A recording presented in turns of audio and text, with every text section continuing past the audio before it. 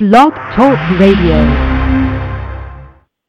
The opinions and views expressed by the host and guest are not necessarily the views and opinions of the Blake Radio Network. Broadcasting to the world. BlakeRadio.com. Music for your mind, body, and soul. Talk radio at its best. You're listening to Rainbow Soul. BlakeRadio.com.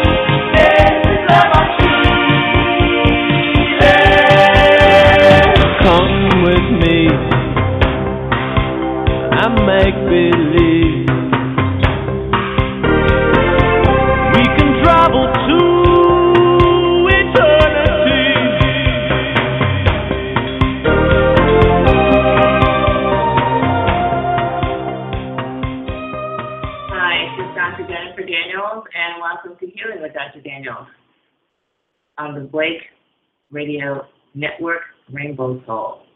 And it is Tuesday, February 23rd, more or less. And tonight's topic is consumer autonomy or a motive more sinister.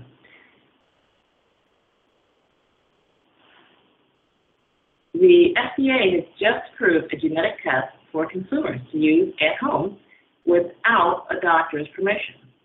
Patients can now freely purchase this genetic test and get the results. Is this an advance in patient autonomy, or is there something more sinister? Dr. Downs reviews the accuracy of the test, the purpose of the test, and how you can sidestep this plan to ensnare you in the standard of care. So, as always, think Tappan. Now, as many of you know, this show is coming to you from Panama. And, of course, we've had a multitude of technical difficulties tonight. So, having overcome them, the point of starting the show, we'll continue and we'll hope everything goes fine. Tonight also is the debut of my brand new computer system to replace the old computer system, which was giving you very poor output. Unfortunately, the new system has not yet learned to record, so we're hoping tonight's quality is just fine. All right, so here's the deal. Every day, doctors are barraged with information so that we can keep up with the latest and the best. And so this came into my inbox.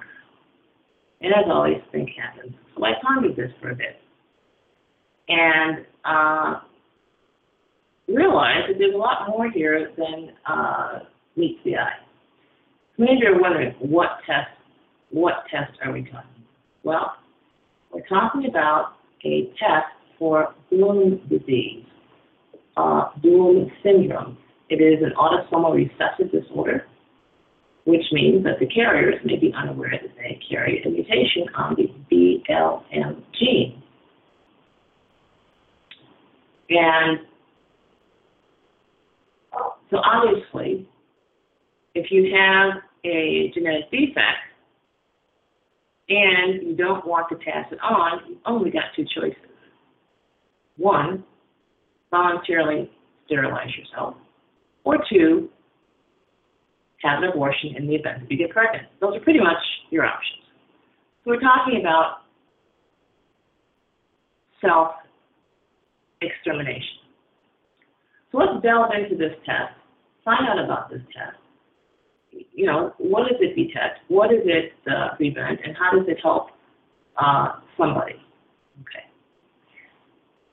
So the Food and Drug Administration announced today they have authorized marketing of a direct-to-consumer genetic test from the company 23andMe. And the test is designed to identify healthy individuals, get the word healthy individuals, who carry a gene that could cause Bloom syndrome in their offspring. In other words, it does not necessarily cause this disease in the offspring, but it could cause a disease in the offspring. Okay, so already, alarm bell go off, ding, ding, ding, ding, ding, a test that is detecting something that is not harmful. Not necessarily harmful, as in not necessarily the truth. All right, so we got that one figured out. And the agency also noted it will now classify carrier screening tests, such as this one, as Class 2 products, which means they are subject to general and special controls. And so let's find out what special controls are. Special controls can include performance standards, post-market surveillance, patient registries, special labeling requirements, and guidelines. So the agency specifically noted they will not require pre-market reviews for direct-to-consumer carrier screening tests. In other words, it is not necessary for the FDA to review whether a direct-to-consumer carrier screening test is safe or effective prior to approving it. The agency plans to announce their intention of exempting these products and will have, of course, a 30-day public comment period regarding that decision, as if that matters. So you have a test that is for sale. It's not necessary to prove if it's safe or if it's effective. All right. It gets better. And so the FDA believes that in many circumstances it is not necessary for consumers to go through a licensed practitioner to have direct access to their personal genetic information, said Dr. Gutierrez, Director of the Office of In Vitro Diagnostics and Radiological Health in the FDA Center for Devices and Radiological Health in the agency press release. Now this is key. He regulates devices and radiological health. This is awesome, like, radiation. So it's not as to whether or not a patient should or should not require doctor authorization. And from the patient perspective, of course, the more autonomy, the better. But you also look from the other perspective, because it's not like the FDA asked patients what they should do before they made a decision, but they did ask somebody. And so the question is, who does this decision benefit? Who would want patients to be able to spend money out of their pocket for a test without first going through a doctor? Answer, people who manufacture tests. There you go.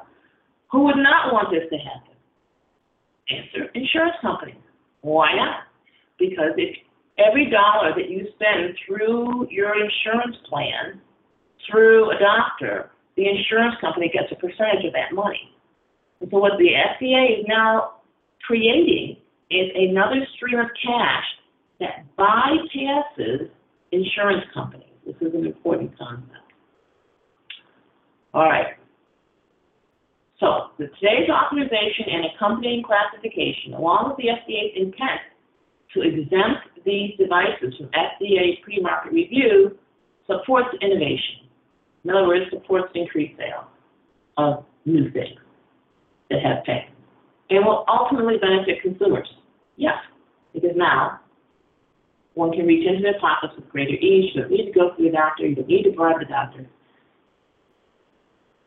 These tests have the potential to provide people with information about possible mutations in their genes that could be passed to their children. But maybe won't be, but could be. Now, it's important to understand what's going on here. The drug/device companies, its online reviews are to be believed, in 2013 spent $4 billion on commercials and ads to influence consumers to consume drugs. In the same year, they spent $24 billion on doctors. There's only 800,000 doctors in the United States, and they spent $24 billion trying to influence them. There's 300 million people in the United States, and they only had to spend $4 billion to influence them. So obviously, it's cheaper to influence people. The other thing is the result of these ad campaigns has been phenomenal growth in the use and consumption of drugs. Hard for me to believe that someone watching those commercials would be moved to take any of those drugs, but apparently it's working. Somebody's taking those drugs as a result of those commercials.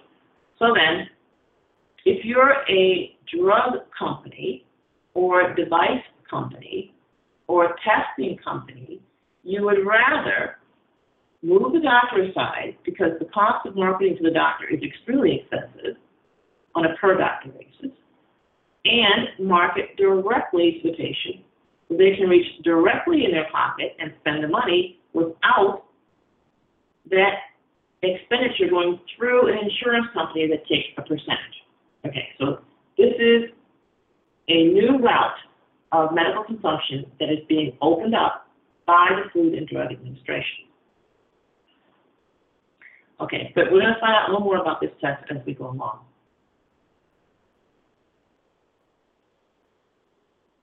Okay, so Bloom syndrome is an autosomal recessive disorder. That means you need two genes, one from each parent in order to get it, which means the carriers may be unaware that they carry a mutation in the BLM gene, but their child could be affected. The syndrome is characterized by short stature, usually under 5 feet. As you guys know, I live in Panama, and there's a lot of people here under 5 feet. It's just the way it is. Sun sensitivity and an increased risk for cancer.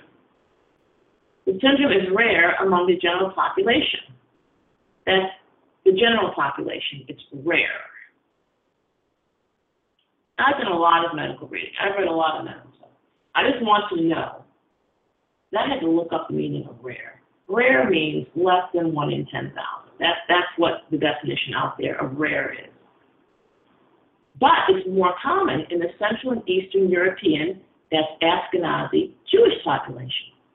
Now, here's a bit of racism here.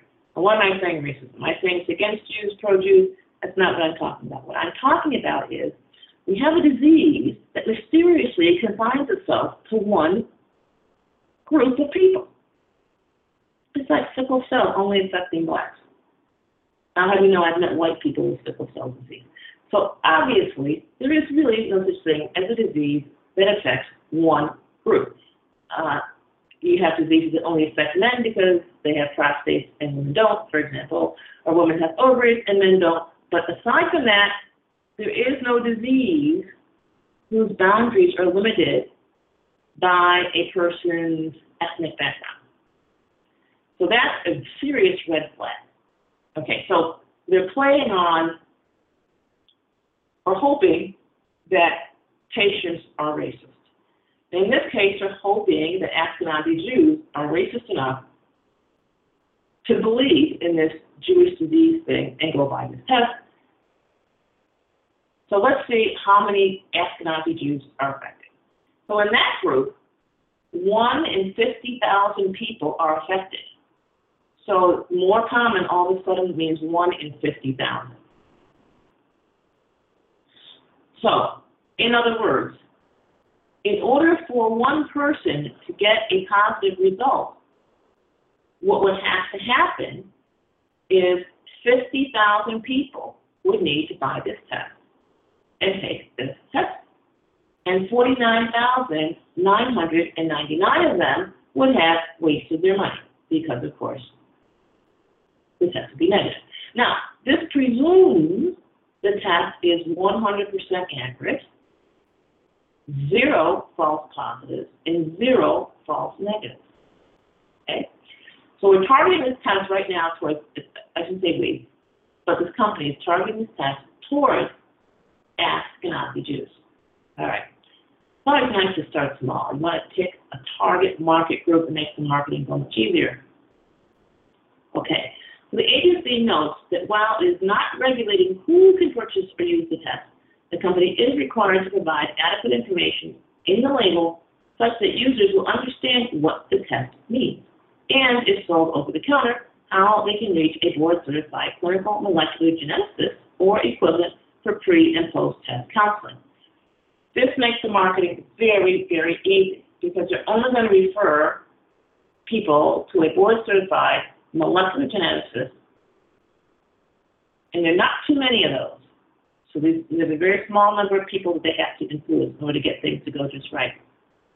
Now, the other thing to look at is if this is a good test, and let's just, for the sake of discussion, presume that this is a good test, then let's just say it's 99.99% accurate, which means that it's 0.0001% inaccurate.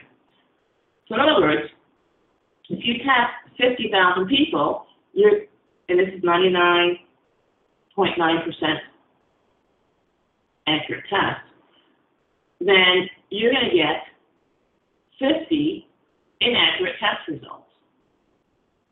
And for the sake of discussion, let's say, well, we know for sure, if you're going to get 50 inaccurate test results, you can only get one positive one. So let's say best case scenario, 1 in 50 of these test results are positive. But it does detect that one genetic defect, but erroneously pegged 49. So what does that tell us? It tells us that we have 1 divided by 50, 0.02, which means 98% of the positives will be false positives. And that's what the test is 99.9% accurate. So we have a test that is literally going to erroneously tell 98% of the people who have a positive result that they are carrying a gene. Now, what does this mean? Well, if they say this is a test, it's only a test. So the agency notes that while it's not regulating who can purchase or use the test, the company is required to provide information. The approval is a significant shift in direction for the agency. In 2013, the FDA sent 23andMe, the company, the producers of the test, a warning letter directing the company to stop selling a personal genome service. The letter said the company had not obtained proper approval or demonstrated that their tests were accurate and clinically meaningful. So obviously, if you have a test, you have a population, you're testing for a disease that only affects, it doesn't even affect 1 in 50,000 possess the gene, which means it only affects 1 in 2.5 billion people. I don't even know if there's 2.5 billion Ashkenazi Jews. I suspect not, because there's only 8 billion people on the earth.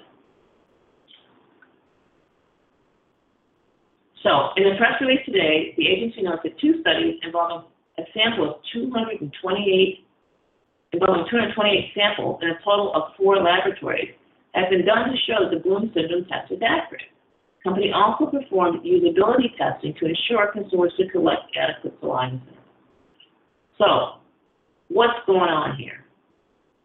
Well, this is such big news that the Huffington Post and Forbes magazine have weighed in on this. Do you believe this? Forbes magazine and Huffington Post. I'm impressed. I think you should be too. And so the FDA, Forbes says, 15 months after warning the personal genomics company to discontinue providing genetic-linked health information to consumers via the spit kit. Okay, so now we have the first clue that they're measuring spit. The FDA has opened the door to restoring a subset of those direct-to-consumer analyses to the market. This announcement came from the FDA late today with the market approval of a specific home test for a variant in a single gene called BLM. If the altered gene is carried by both parents, there's a 25% chance of their offspring having a cancer predisposing disease called Bloom syndrome. Okay, now we calculated because it's 1 in 50,000 people that has it. You take 50,000 squared and you got 2.5 billion. So 1 in 2.5 billion chance of an affected person showing up if we have no marriage of brothers and sisters and relatives kind of thing. So we're not going to have that. Can't marry your, you can't have children or offspring with your brother or sister. The silent carrier of a faulty gene in its autosomal recessive. Okay. Making news is the agency also took this opportunity to announce that home-use genetic testing for other carrier genes will be exempt from pre-marketing approval. This means that any company can put a genetic test on the market without any FDA approval. And in particular, this test is one where people are considering basically sterilizing themselves, having abortion, exterminating the next generation. I think that's a pretty hefty test, pretty serious consequence that you're asking people to engage in using a test that the FDA has not approved as safe or effective. The FDA says this action creates the least burdensome regulatory path for autosomal recessive carrier screening tests with similar uses to enter the market.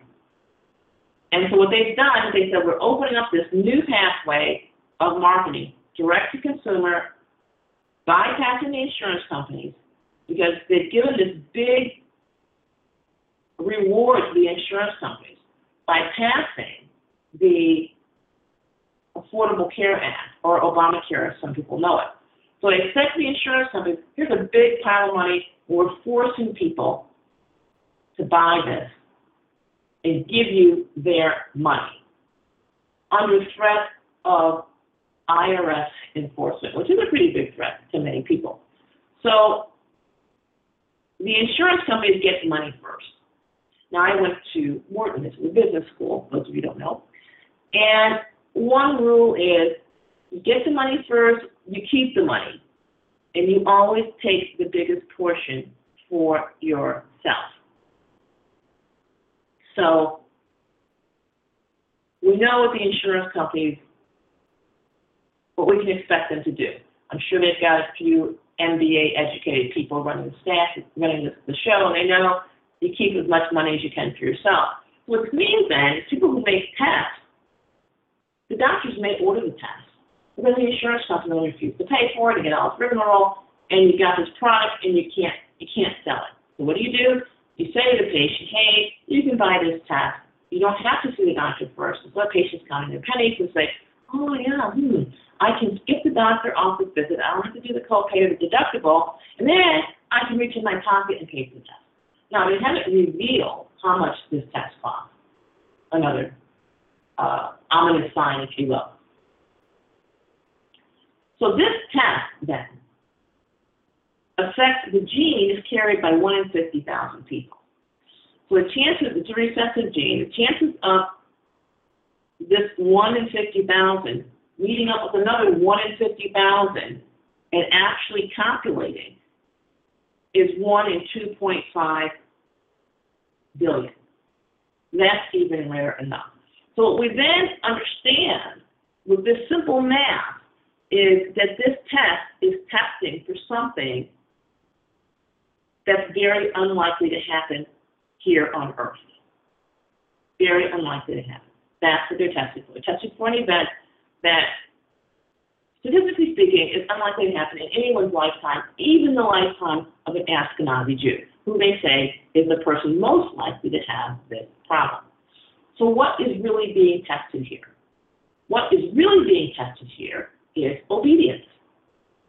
Can we market to consumers directly And can we get them to go to a pharmacy or a store to buy a test, perform the test on themselves, whatever inconvenience, torture, or whatever it might encompass, and then follow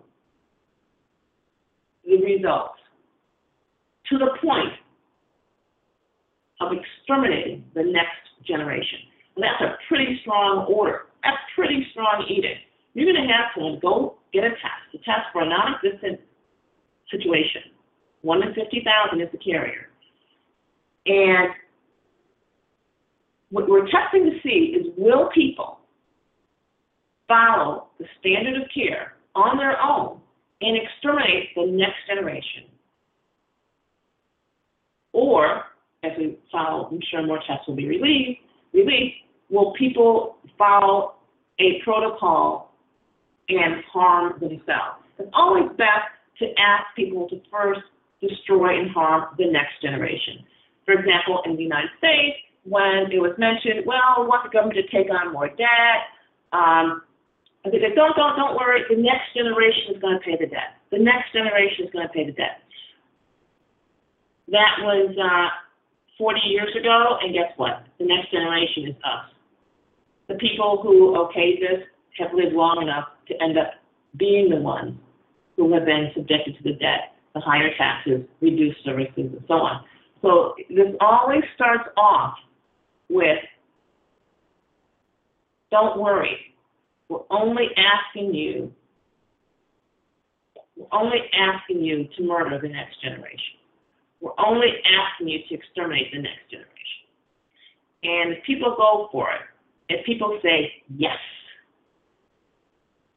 then what do they know? They know the doctor is not necessary. They know, when I say they, I mean the people who manufacture devices, pharmaceutical, and all of these things that doctors order, and all of these things that now the insurance company can choose not to pay for. They realize what I was taught in business school, which is that the doctor is an unnecessary middleman. Yeah, the doctor is an unnecessary middleman. So in the insurance course at Wharton, it was explained to us that the goal here is to reach into the patient's pocket, extract as much money as possible, and right now, the doctor, this is back in the 80s, the doctor's getting in the way here. So the doctor's giving the patient advice, limiting how much the patient might be spending, maybe telling the patient that he's okay. These are all bad things. These are, and so what the medical industrial complex is that how can we get money from the patient without the doctor being involved, bypass. And so that's what Obamacare is all about. So Obamacare, the medical industrial complex, a large part of which is the insurance company, said, hey, we're going to get money directly from the patient using the bullying power, the muscle power of the government, when there may not even be a doctor for the patient to see. There may not even be a clinic for him to go to. There may not even be a way for him to exercise access to medical care. We're going to bully him, and the patient, of course, may even be perfectly good health and may never go see doctors. We don't care. We are coercing total participation. We are demanding that people give us their money for insurance, even though they may not even have a doctor in mind that they want to see. So, score one for the insurance companies.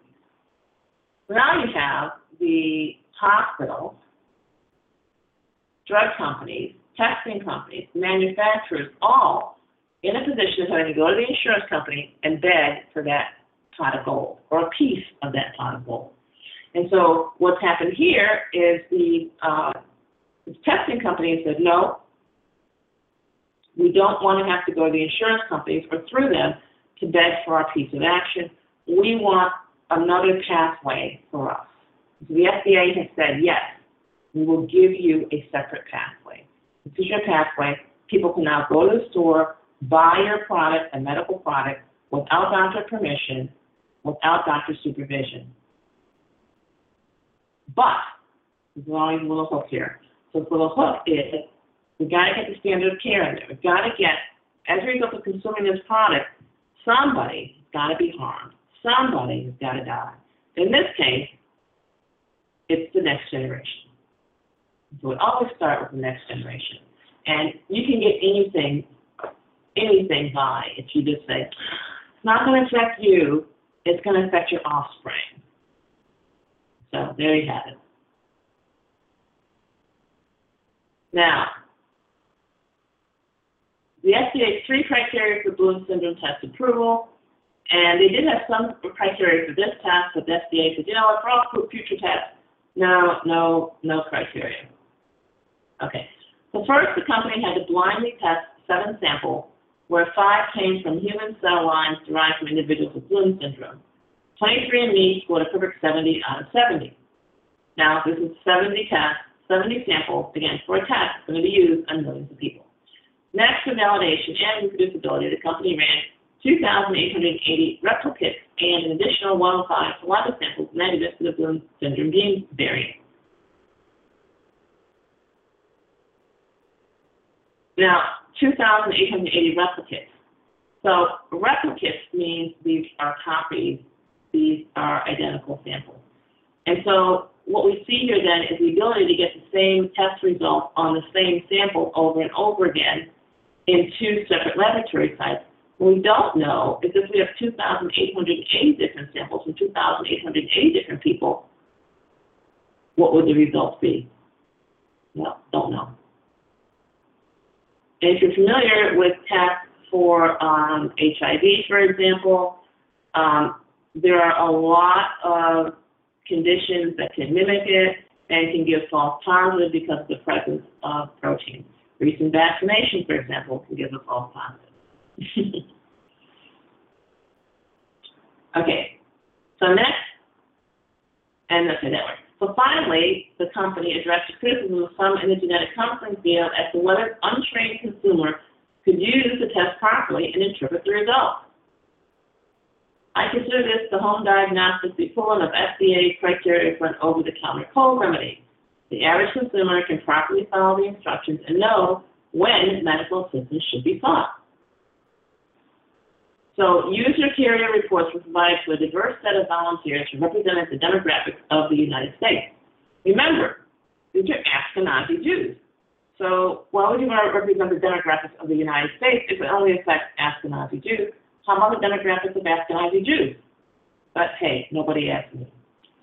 90% of the participants correctly answered questions that demonstrated an understanding of the test results. In other words, 90% of people correctly answered the questions, demonstrating an understanding of, this is my editorial, the standard of care. And their understanding that they were to take the action the FDA approved of.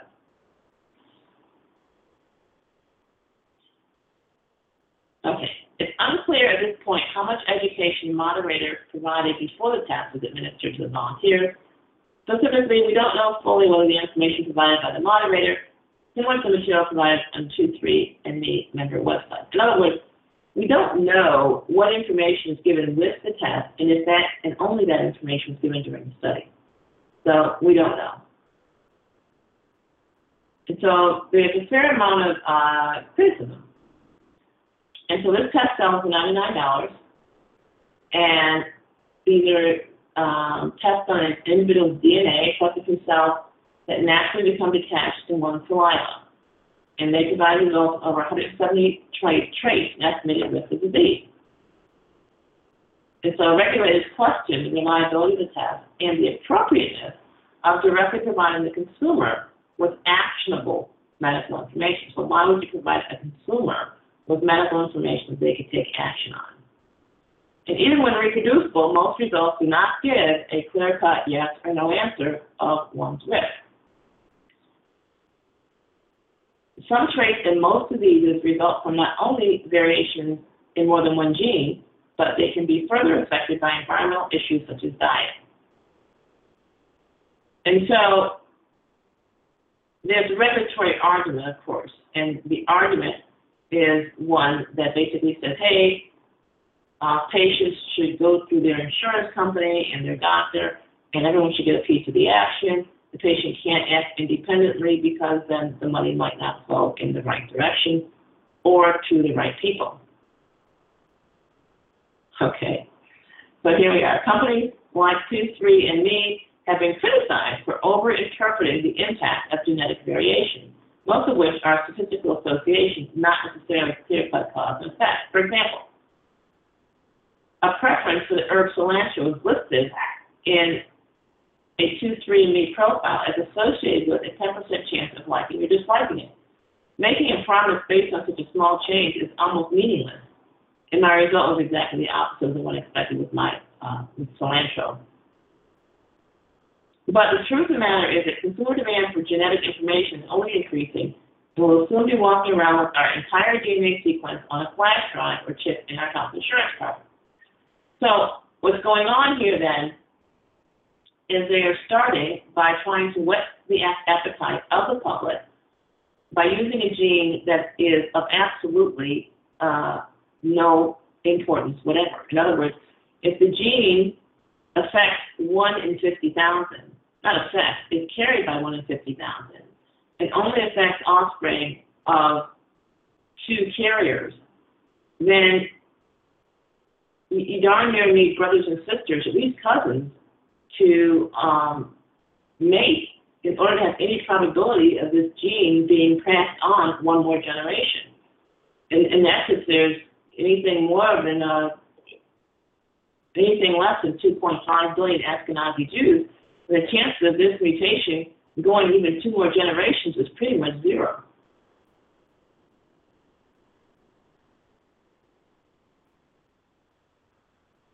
All right, so baby steps. The FDA wisely chose to start slow with a very well-documented single-gene recessive trait to test the reproducibility of their testing. Individuals born with Bloom syndrome experience stunted growth, rarely reaching 5 feet in height, and are very light-sensitive and predisposed to cancer, such that life expectancy is in the 20s. Okay. This trait is well known to occur as a result of changes in a gene that codes for a DNA twisting enzyme involving cell division and DNA repair. 1/3 of Bloom syndrome cases generally occur in 1 of 50,000 people. And they're restricted to individuals with Ashkenazi Jewish background. They're saying 1 in 142 Jews carry this trait. Now, I think it's a DNA twisting enzyme. Now, autosomal recessive gene variations don't carry the acute anxiety of personal disease risk. And again, the big deal here is, can we get somebody, in this case an Ashkenazi Jew, to sterilize themselves, have abortion, in other ways, exterminate themselves based on a home test? And so this is what they're doing. And they even say the test is most relevant for people who are expecting to have children. If both parents have the version of the gene, the child will have the disorder. The disease is so rare, this is unlikely to happen, but in cases where both parents are of Jewish descent, there is a 1 in 50,000 chance that a person will have the disorder. And this is really, like I said, pretty rare stuff. And you say this is a real sale at less than $1,000. This news is positive for the company, 23andMe, and also for Illumina, the largest maker of DNA sequencing gear, and all of their providers. So this is very, very interesting stuff. And so what do you do? What do you do about this? Well, so what you do is you do not interrupt regularly scheduled programming. In other words, the genetic tests that are released to the market, don't even budge, don't even pry yourself away from your TV set if you're still watching that. Simply ignore it. And this has the veneer of scientific study when actually, if you look at the practical impact Now, on the medical website, they say 1 in 50,000 carry, 1 in 50,000 are affected. Okay, 1 in 50,000 are affected. So, again, 1 in 50,000 is not a huge jump up and down thing. You know, you got autism going on, which is affecting 1 in 68, and you know, you gotta take a look at what's going on here. So here we have a disorder where the person is born basically normal, functional. Okay, they only go to 5 feet, and they live till the age of 20-something. Do we really need to exterminate these people before they're ever born? And you can even argue that as far as from a parental point of view, you say, well, this kid can't live a full life. You know, encourage a kid to reproduce in his late teens, and of course, with someone who's not similarly affected, and they have a great chance of having children and grandchildren who are very healthy. So it doesn't seem to me that there's a compelling reason to abort these children. They don't necessarily, honestly, children, these people, because they do live to adulthood. They live into their 20s. So you really have to question, one, even the value of the test, and then you have to question what's really going on. So what's really going on is the programming of the public, the programming of citizens, wanting to refer to them as patients, these are people, programming people to internalize the standard of care, follow the standard of care, purchase laboratory testing on their own, and follow the instructions even to their own detriment, even to their own extermination. And that's the very important significance of this particular test. And the fact that this test is approved without safety or effectiveness requirements, and that in the future the plan is to approve all tests without safety or effectiveness requirements, or even approve, just put them on the market. If the plan then really is to indoctrinate the public in the standard of care, so they will follow the standard of care without the doctor's urging. And they will spend money, they will consume, and they'll use the information to their own detriment.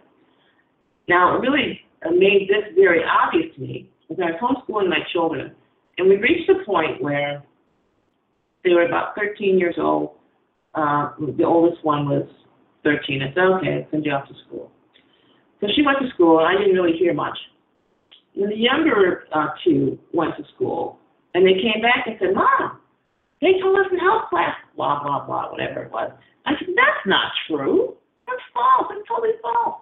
And so what I heard my children bringing back to me was the same curriculum I had received in medical school, and they are now indoctrinating children under the guise of health class at the age of, in my case, what I noticed with the kids is age 10, 12, 14, that their body is a disease factory. The body needs the doctor inspecting and fondling it every single year. The body needs drugs to function properly. Not the street drugs, but the prescription drugs, the ones you get from the drugstore, those are the good ones. And these kids are indoctrinated into all of these falsehoods. This whole 50% of it is false, but we don't know which 50%. That's what they told me back in 1970-something, and they're taking that same body of knowledge from 1970-something and teaching this to our children, K through 22, to indoctrinate them to administer to themselves the standard of care. And what we see now with these tests being okayed over the counter, tests that have very little utility, is that the programming is in place. We now have at least one generation thoroughly indoctrinated in the standard of care from kindergarten up to fourth year college. And now we're putting stuff on the market for them to ingest to their own detriment, and the question is, will they do it? Will they do it? So this is a test. It's only a test. And, of course, they're using a test. And that's what's going on. Station identification, you are listening to Healing with Dr. Daniels on the Blake Radio Network, Rainbow Soul. And please do visit vitalitycapsule.com. And actually, you can visit Amazon and get my book, Murder by Medicine is No Accident. That's a good one. Murder by Medicine is No Accident. Check it out, read it, and, get yourself caught up on what's going on here. And the important thing is not to be an agent in your demise. The medical industrial complex cannot murder you without your cooperation. And I'm telling you, it takes a lot of it. So do not participate. Do not show up. Don't buy the test. If you're a victim of health class in K through 22, just everything you've ever been told, just consider that the opposite might be true.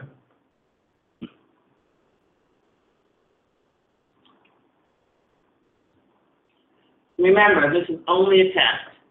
If this succeeds, if people buy this test, if they take this test, if they actually use the results, then there's more coming. There's more coming. And it won't be pretty. All right, so we have questions. Let's see. See how my new system is working here. Hi, you're on the air. What's your name and what's your question? Hi, my name is Askia Muhammad. How you doing, Dr. Daniels? Fine. I heard you a couple months back on WOL Carl Nelson show, and I tried to get in contact. With you, but you're a busy person. I'm a busy person, so. But it's good to hear your voice and good to hear you in live spirit. I got two questions, one comment. I'm a 60-year baby, and my grandmother was from Black Mountain, North Carolina, and I was raised up in North Carolina and Atlanta, Georgia. I remember her giving me, for every solstice, she gave all her children, my mother had 18 children, and so she gave us all kerosene, that's number one, and then she gave us turpentine. And I was so surprised to hear you on Carl Nelson's show. And I'm like, man. And I'm 55 years old now. I haven't been to the doctor in 32 years. My health is just, it's just beautiful. I exercise, I watch my diet, and I grow some of my own food. So that's the comment I want to get you for. Thank you for all the information you put out there, because people always thought I was crazy when I was telling them about kerosene. She used to make the kerosene and kerosene candy. And then she used to do the sugar thing, just like you did, sugar cubes.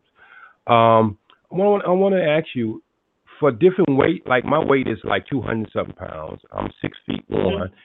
I keep my weight anywhere fluctuating, depends how I go over fasting, from 180 to 200. I never go over 200. We've got not much more time left. What was the question? Okay, the question is it a different doses for people who wait? And the second question is, how about someone who's getting older and they're starting to forget a little bit? What is a good herbal, other than Gola Cola, what is a good herbal for them? Okay. First of all, seems to be teaspoon of turpentine does it, although some people who are heavier have emailed me to say they try in higher doses and they absolutely love it. So that's that one. As far as an herb for memory, the best thing for memory is to divorce yourself from the grocery store and the over-the-counter medications of any kind. So it's not like you can reverse that stuff when you're still putting it in. So you do grow part of your food. It sounds like you need to go a little bit further and take a closer inspection to your diet. The other thing you do is Vitality Capsules, which you can get at vitalitycapsules.com, and that scrubs and cleans out your system, and so that gets your brain working better. Okay. Oh, it's not for me. It was someone else. I'm fine. Oh, well, someone else then. Someone else, Yeah. whoever Okay. else Okay. it Yeah. is. Yeah. Yeah. They do the drugstore and the pharmaceuticals. Oh, there you go. Oh, well, then no chance. So Well, that's because they say in the hood, what you expect? okay. All right.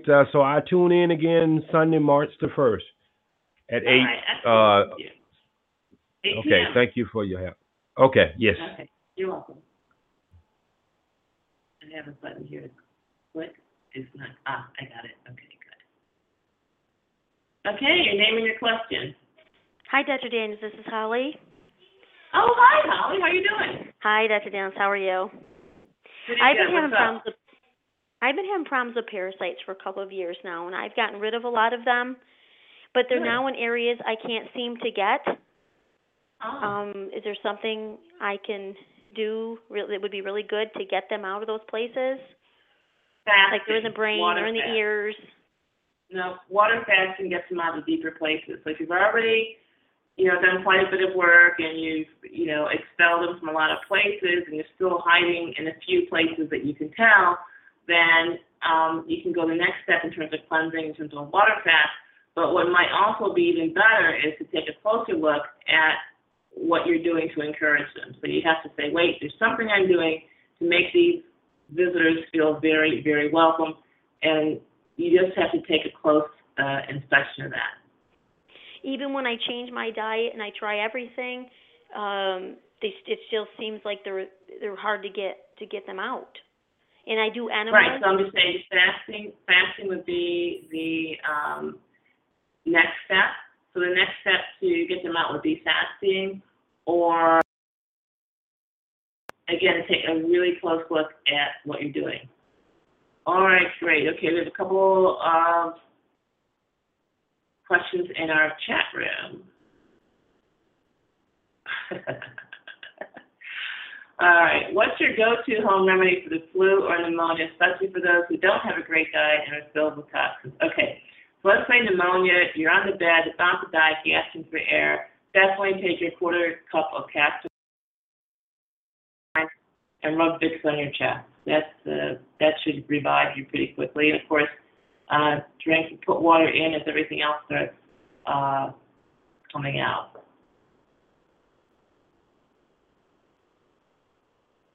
Okay. Disease only occurs if both parents have the mutation. Yes, the Bloom's disease. It seems like almost every test out there has some degree of false positive. The answer is yes, they do. They're designed that way. Okay, so we only have a few seconds left. I want to tell everyone thank you for tuning in tonight, and we'll see you again next week on Tuesday.